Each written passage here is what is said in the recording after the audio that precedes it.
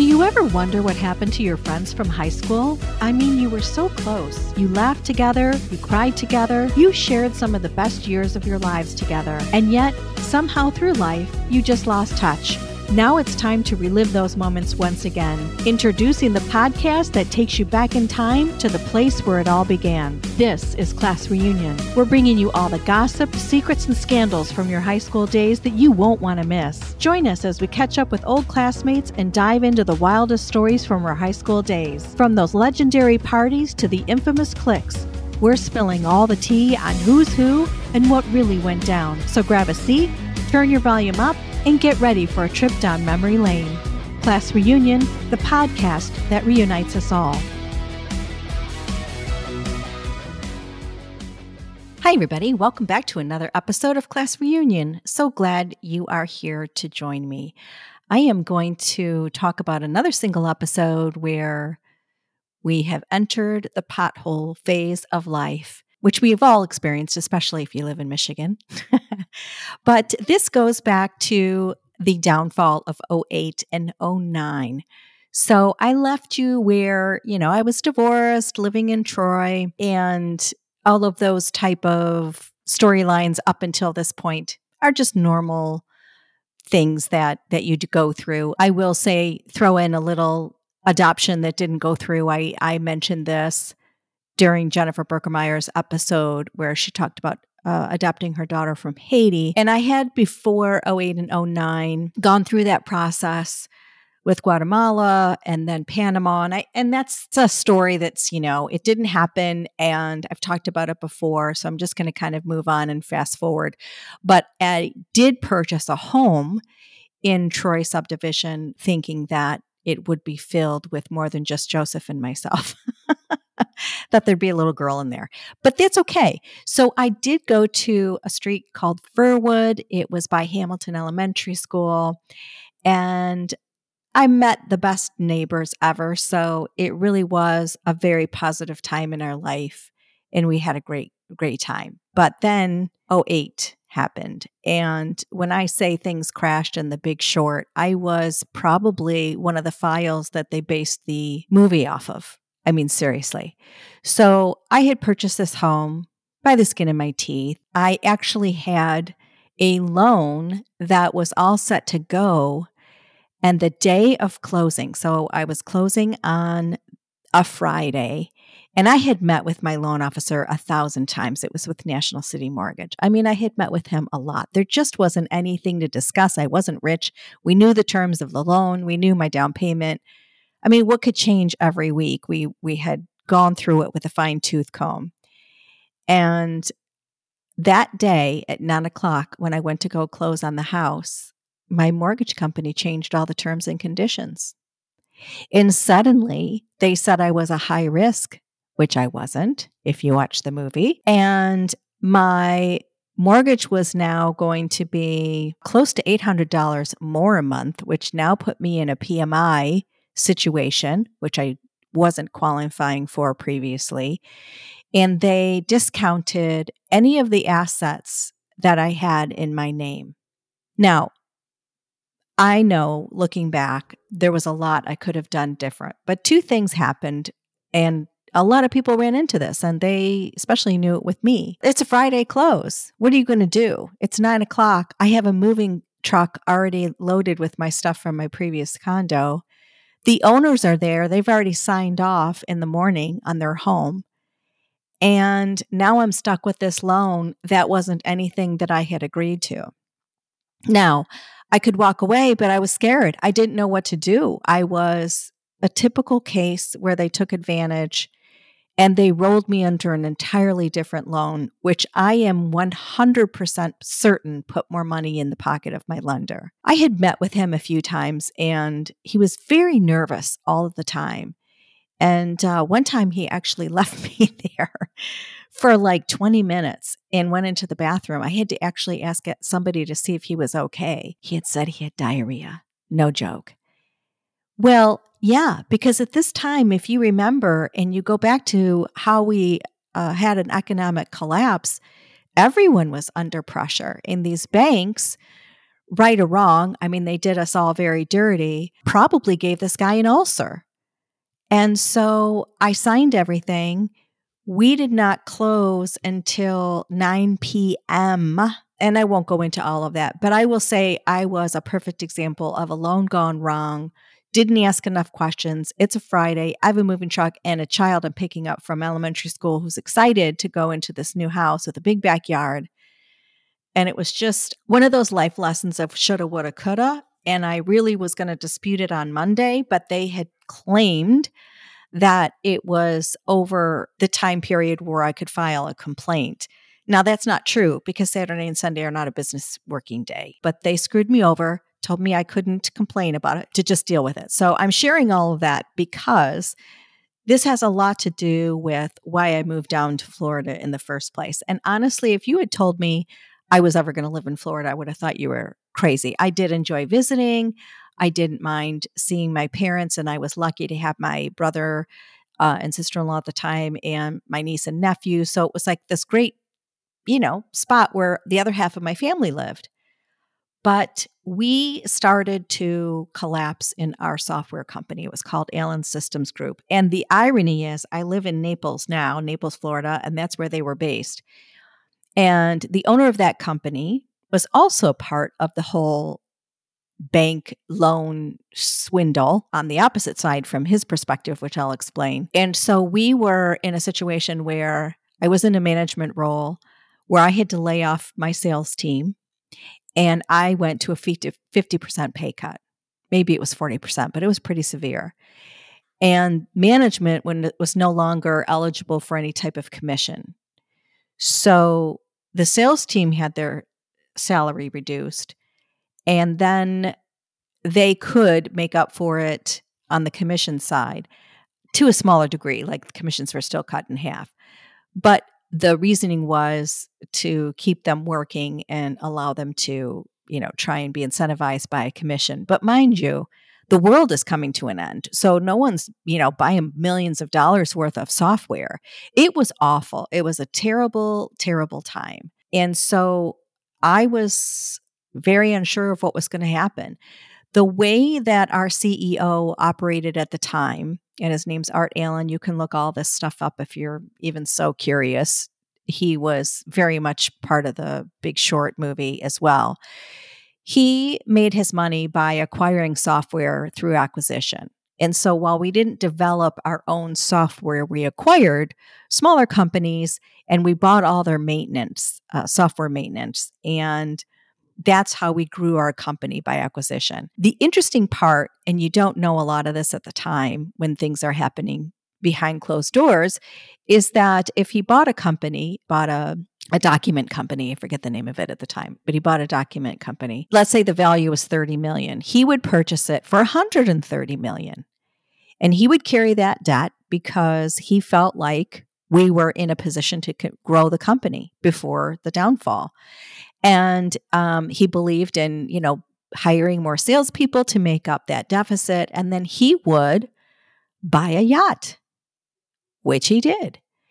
And then he would buy another company and up the loan, and he would buy a house or build it in Colorado. This went on with every company that we bought. And in Naples at the time, he was somebody that had like a 30,000 or maybe it's 28,000 square foot home in Naples that was built. It was one of the largest at the time. And that was another thing that he bought. And this was all leveraged through loans that were overvaluating the acquisitions that he was purchasing, if that makes sense. So he too screwed us over, just like my lender, because now we're up Schitt's Creek financially. And the world is collapsing. So he's behind in his debt. I'm on my loan that is fraudulent anyway. And we're all under a pay cut. And I was watching my sales team get a new job and be like the last one in, first one out. So even when they would get another job, which I was grateful to hear, 2 months later, they'd be laid off again because Detroit was still faltering. And if you think back to the areas that were hit the hardest, Detroit started the downfall because it was a big automotive environment. And, all of those big three had to really cut their sales team or part of the company and manufacturer reps and everything. So it was a depressing time. I mean, we were hit hard and tempers were up. It was a really uncomfortable time for everybody. So I think I felt it quickly more than a lot of people because we were based out of Michigan. And so one time I was with my CEO, who, by the way, I don't know if this is going to make any sense either, but I wondered why he always wanted to ride with me. It was weird that he would ride with me. Usually he would have a limousine take him around to different meetings, but he would have me ride with him in my car. And it was because I had the financial services sector for this company. And he would have all of these secret door meetings while I was having a meeting. I thought he was coming with me. But lo and behold, he was getting more loans through the bank and leveraging my schedule to align with trying to do a backdoor deal with these banks. It's disgusting, actually. But I didn't know. But at the time, he sat me down and he said, listen, I know you have family in Florida. Why don't you come down to Florida? The economy is still great down here and you can be with them. And I was like, okay, that's kind of cool. My CEO is asking me to move to Florida and he's going to take care and make sure that I am still going to be in a management role. And it was his doing and his suggestion. And so I got the ball rolling, which is not easy when you're divorced. And we've already established that my brother-in-law was my ex-husband's attorney. So we were in court for a very long time and they dragged it out way past the school year. That's a whole nother story. But anyway, I had to jump through hoops to get that approval. And I finally did, and away we went. So it was kind of a exciting time to move down and be closer to family as well. And my mom and Joe were extremely close. She was always now picking up the loose ends. Like I mentioned, she was kind of understanding how difficult it was for me. So the two of them were very, very close. He would go to her house a lot after school and she would spoil him rotten. So it was all on the positive side. It was great. My nephew and Joe played flag football. They won a championship game. Like it was just very cool time. But then lo and behold, no one was free from that economic downfall. And so Florida finally followed suit. Price Waterhouse right in downtown Tampa. I remember reading the headlines that they laid off 2,600 people. And so now my state was getting hit pretty tough.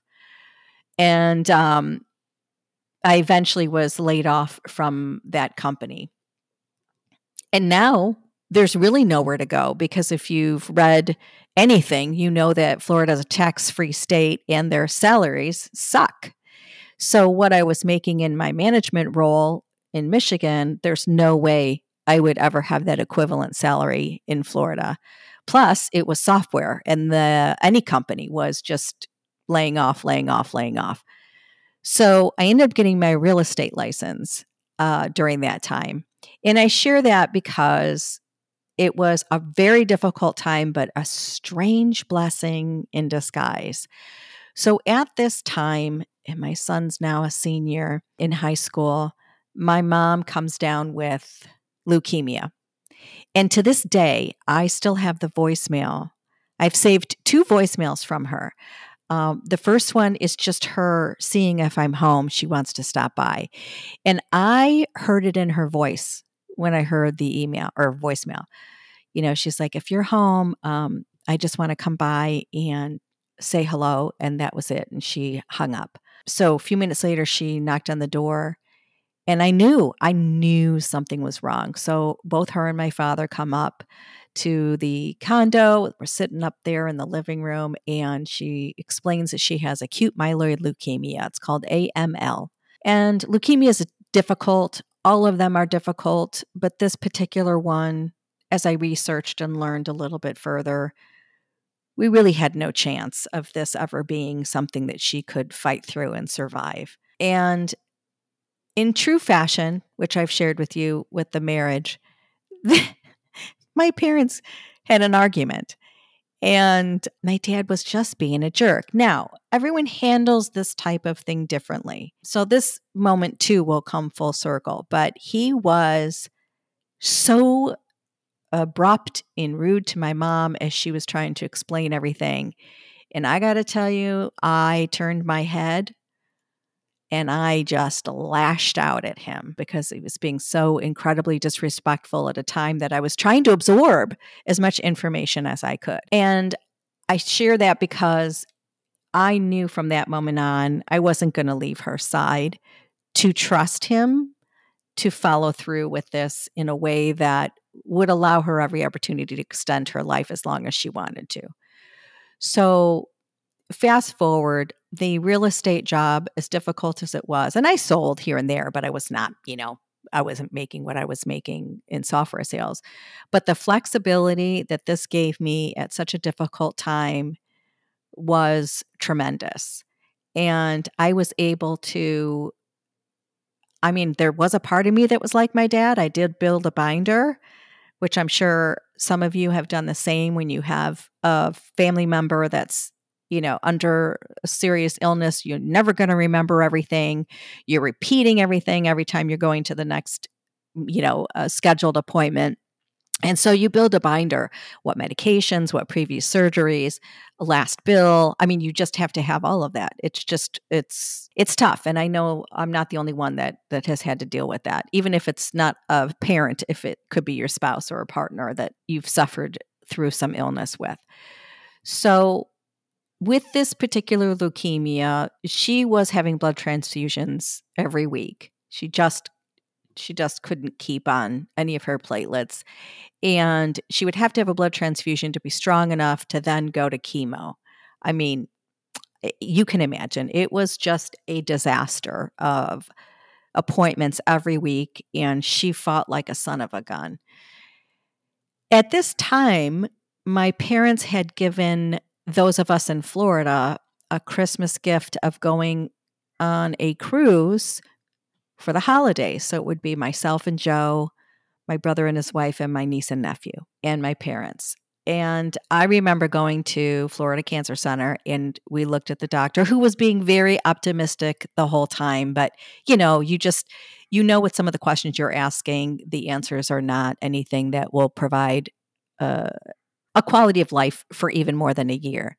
So she had been diagnosed in October, and by December, we had talked about this cruise, and we finally said to the doctor, "Do you think she should go?" And she said, "No. While I would like you to go to enjoy your family and build that type of a memory, I don't know how you're even going to be in December." And so my parents made the tough decision of staying behind and insisting that we all go as siblings and with our kids. And as difficult as that decision was to still take the cruise in December, we knew that would bring her such joy to know that we were going and creating memories and having a good time on her behalf. And that's what we did. It was an incredibly tough time, but we tried to make the best of it by having fun. And then we came home and we put together a photo album and we shared it with her, and she was thrilled, right? Like, she was able to see all the things that we did, and it made her feel very good that we all went and did that. She started to decline, and we worked really hard to get her to Moffitt Cancer Center, which was going to be something that was a level above what Florida Cancer could provide. And by the time that we got into Moffitt, they basically looked at her file, and let's be honest, they looked at her age, and they said, quite frankly, there's nothing we can do for you. So she is leaving me another message. So I have the one where she said, I need to talk with you. And then my final message from her is the last night she stayed at Moffitt, and she was scheduled to go home on hospice the next morning. And I was going to be there with Joe as she rode home in the ambulance. And her message was basically, I'm going to go get some rest. I don't want a transfusion tonight. I want to just sleep and I'll be ready to go home tomorrow. And it was a kind of a strange, beautiful message. Like, she was just incredibly strong. And I remember the next day, Joe and I and my father were there. And actually, I take that back. My dad wasn't there. Oh, that man. But he was home because he was trying to set up the hospital bed and make sure everything was set up. So that's the truth. He was actually trying to take care of things at home. And so Joe and I wanted to be there and guide her back home by following behind in the ambulance. And there were times like, we just knew she could see us. So we tried to wave and just drive her home. And there's peace with that. I don't know if anyone has been in the hospice program. It's obviously a fantastic, used correctly, a wonderful system, and they do prepare you and the whole family. And so when she was home, it was okay. I mean, I knew that's where she wanted to be, of course, and be comfortable. And so she, was right in the main room of the house. She could look outside. And for the most part, she wasn't in any pain when she first came home. Not to be too graphic, but the way she was going to go was she was just going to bleed internally because remember these transfusions she was no longer doing, and with this type of leukemia that she had, she was just going to bleed internally, and that's what was going to do her in under those circumstances. And so I was there for her quite a bit. And the irony is there was a gentleman named Leo Junker who came to the same area where my parents were, the same hospital in Trinity, Florida. And he was a snowbird. And I knew him from my software days. And he worked at Ford Motor Company at the data center. And we were extremely close. It was a great friendship, a great relationship. He was the first person I called, or no, he actually called me the day I dropped my son off for kindergarten. And I had, he'd been a daycare baby since he was born. And so I thought dropping him off at kindergarten would be a piece of cake. But Leo knew better. And so that morning he kind of watched the clock and called me as soon as I was driving away from dropping him off. And he said, "How you doing, Mama?" And I sobbed. I sobbed because at this point you're leaving your child for the school system to now take over. It was you weren't involved really anymore. It was now like this is going to be his journey through school and you have to take a back seat. And so he was there for me. So fast forward, he called me, and you won't believe this. Had I not shared with him what was going on with my mom, he probably wouldn't have gone to the ER. So he had woke up to severe bruising, which was part of what was happening with my mother, in strange places all over his body. And he was very weak. And so he did go to the ER at Trinity Hospital, and he too had the same form of leukemia. And he passed away a week before my mom did. So I have two people that I adore passing away with the same leukemia. I just find that incredible. I was there with his family when Leo had passed, which they were kind enough to allow me to be a part of it. And then shortly thereafter, my mom passed away. But I share all of this because when I mentioned to you that this story was going to come full circle with all the difficulties that I had had with my mom, it really changed when they moved to Florida. And they're both retired. And I remember visiting them one time, and my dad was giving her crap in the pool. They were with their noodles in the deep end having a conversation while Joe and I were swimming. And I remember all I heard my mom say was, "Do you think I'm afraid of you now?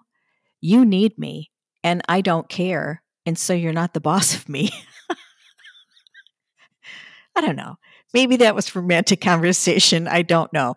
But it was good for me to overhear because I felt like at this point in time of them moving down to Florida full time, they had both retired, that the ball was even in each court. So yes, my father had created a good life for her, but she worked her ass off. And it was the insurance from the school system that put all four kids through life with the medical bills. It was her insurance. And it was her insurance that was carrying them through retirement. And her pension contributed to his pension. So it was a level playing field. And whether I appreciated that marriage or not, it was this ability to break free from worrying about everybody. I had been in that marriage for a long time. It still took me a very, very long time to break free from being the third wheel, but I suddenly was able to see my mom in a different light, and I wasn't as angry with her for staying with him. I never would have, not in a million years. But I understood where she was coming from. She'd put in her time. She knew what she wanted. They lived in a great golf community. She made a ton of friends, and they were suddenly having a good time regardless of what had happened raising 4 kids. So I felt good about that. And that's why at one point when I mentioned in a call with Leslie, if you listen to my friend out in California, there was a time when I went to the house and I cried. I just cried in her arms because I knew it was really happening, where I said, no words are left unspoken. And I felt the most closure with my mom than my dad, because truly, she knew how I felt. I knew how she felt. She told me why she stayed. I told her why I wanted her to go. There wasn't anything that we backdoor conversation. It was all very, very up front with us. And when she was ill, she knew what I was dealing with and what I was going to be left with. Let's put it that way. And my dad was just not comforting towards the end. And I was glad to be a part of all these appointments and be there to try and take care of her, because he was very unwilling to do so. She still had to make him lunch. This little lady with an oxygen tank, she was on oxygen and hospice. She had to make him a bologna sandwich and sit at the kitchen table because he was a man of routine. And I remember one time I came over and the oxygen tank wasn't on. And I said, Dad, why is this turned off? And he goes, oh, that compressor's driving me crazy. I just wanted some peace and quiet while we had lunch. I mean, guys, I just don't know how to explain. I don't know how to explain it. That was my dad. So I flipped it back on. I mean, I was very irate. And I'm sharing that because this was part of the trauma that I carried all the way until I started Class Reunion. Up until that point, I was very tense with what was happening with the both of them. And I took that end of life with both of them very seriously, to where I let it damage me. And I shouldn't have, but I did. And neither here nor there. At this time, my brother, who lived in Florida, we'd had our ups and downs for a variety of reasons, but it kind of brought us closer in an odd way, because he saw the dynamics. He saw what was happening. He saw the disrespect I was getting. He saw the work I put into it. He saw everything and how my dad was treating my mom during this time. And that's all I really needed. It's hard to go backwards and go through the stories and say, remember this, or I tried to tell you that. I mean, there's an age difference with us. He was married at 21. He was down in Florida right after Michigan State. So all that I dealt with was hearsay, and probably, came across as the youngest kid just being a brat. And I think suddenly he saw the trauma and the way in which I dealt with them, whether it was right or wrong, he just saw it. And he saw that I carried that burden with me. And he got into it with my dad a few times. He really did. And he was there a lot with me at the end with my mom. My other brother came down. Everybody kind of came down to see her and spend some quality time. And I'd like to think the siblings all felt good that my brother Tim and I were there, and we're going to take care of it, And hospice wasn't as hands-on at the time, because in Florida, everybody's on hospice. It's not funny, but it's true. And I was able to give the morphine, and I was able to help as much as I could physically with her and take care of her. And so the nurse would say, hey, it's not that I don't want to be here. I just know that out of my list of 15 people I'm dealing with, you're the one that's here full time, and I can be there for other patients that don't have any next to kin at home. And that made me feel a little bit better, because I had a little more understanding and compassion to why they were letting me give morphine to my mom. I mean, I just felt like Kevorkian. I really did. I'd have to call and I'd had to up it, and it was a bizarre time. So now she's near the end, and my brother and I knew, and we held hands and we thanked her for all that she did. And we did the Our Father. If you're Catholic, that's just what we did. We held hands and made sure she heard it, and she had passed. And so we felt very good under the circumstances. And then you wait, right? Because now you've got to call in this time of death, and hospice has to come by, and then the coroner has to come by, and we're just kind of sitting there waiting. So my dad's in the office. This is a whole story I won't get into, but he was very upset that she had died because he was unable to access the bank and email. I mean, my mom had done for him forever. And mind you, she wrote down everything. He had the passwords. He knew all of it. But all he did the whole time that she was lying there in the living room was calling out demands from the den about trying to access the bank and their investments. And he was just beside himself. Now, it was his coping. I get it. But it came across completely insensitive. And we had already talked about it 45 times. He was, anyway. So now the funeral home is there with the coroner or whatever. And they were very excellent. They came in super kind, and they said, our process is that we close all the windows and the drapes, and we allow the family to have a moment before we take the departed. And we really encourage you to do so, even if you're uncomfortable, because this is the last time you will see her, and we want you to take that moment. I don't think my dad was in there. If he was in there, it was for 30 seconds. I don't think he looked at her. My brother and I did, and we spent some time. And then I remember walking away, and my brother stopped me, turned me around, and said, go back by yourself. So I did. And I thought that was incredibly kind. And I just laid on her and cried. And that son of a bitch, my dad comes in the room while I'm with her and pulls me off and says, that's enough.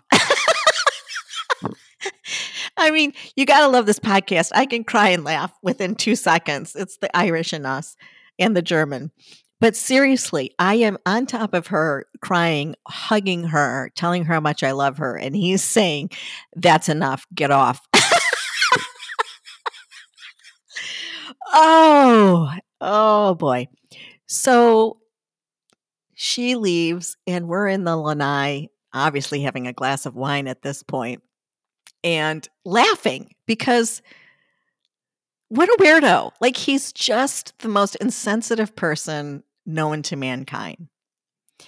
And he immediately took down all the photos of her. Now, I know some of you are going to dispute this and say, well, he was probably so upset. And I'm going to say no. But I'm also going to say everyone does cope differently. But from here on out, every action thereafter was just very odd. Took down all of her photos, folded up all of her clothes. He had me at his beck and call every day thereafter. We knew what kind of funeral she wanted. She had already specified her readings, her music. I'm going to fast forward through a lot of this, but just this is what I was dealing with. He declined, as we were at the church, certain songs. She wanted Irish Eyes or Smiling. He said no. I fought with him in front of the priest. Like, everything that she wanted, he was saying wasn't necessary. So that's why I'm saying, yes, maybe there was a little bit of a coping in there, but everything was so negative and contradictory to what we had told her she was going to receive and talked about many, many times, obviously. So that's what was so difficult in planning that funeral, because getting her wishes granted was like pulling teeth. And then her clothes had to be folded and sold, and he was going to do a tax write-off. And the guy was just crazy. with getting rid of everything immediately. And I will say, he was in the den calling other women. And I'm not going to call them out. But the guy was like on his own version of Match.com before she even took her last breath. And my mom knew and was laughing. And she often said, "Not my problem, it's your problem. Not my problem, it's your problem." And many of my friends know that my classic line, and I shared it at her funeral, was, the way in which she left this world with such grace. She came home on hospice and looked at me and said, "Let's get the show on the road." Like, she was very comfortable in her faith. She was very comfortable on leaving this world, that she had done her best and loved her children. And I admire her. I mean, I admire all of that till the end. She actually, where I said the story is full circle, all the time you looked up to her in school and thought she was fabulous, so did I. I mean, it had come full circle.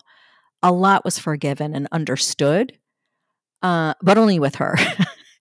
And she was a victim. She was a victim of a marriage that she chose to stay in, which bothered me. But, and I paid the price for it, which is why I was angry with her. But it was her choice. And she was just the recipient of a lot of emotional and physical abuse. And I saw it. I saw the end result of that. And I also saw her get out of it in her own way and have the upper hand till the very end. And so I admired her. I would never want to be in her shoes, but I admired her. I really, really did. She had a great life, great friends, traveled the world, and God bless her for that. So that was a beautiful thing. And now we are dealing with my father alone. And many of you have experienced this. When your parents lose their spouse or their significant other, you are left with this other person that you think you know, but now you're forced to get to know them only one-on-one. There is no buffer. There is no other conversation that you have that's not just them and their personality and their thoughts. And so now I'm in a situation where my brother and I have to deal with just my dad one-on-one. And it got really bad. So stay tuned for another episode of Class Reunion, where we will get to TJ Louderback. Thanks for joining. All right, friends, that's it for this episode of Class Reunion Podcast. Thank you so much for listening, and if you enjoyed this episode, please subscribe to the show, write us a review, and share this podcast with a friend. Until next time.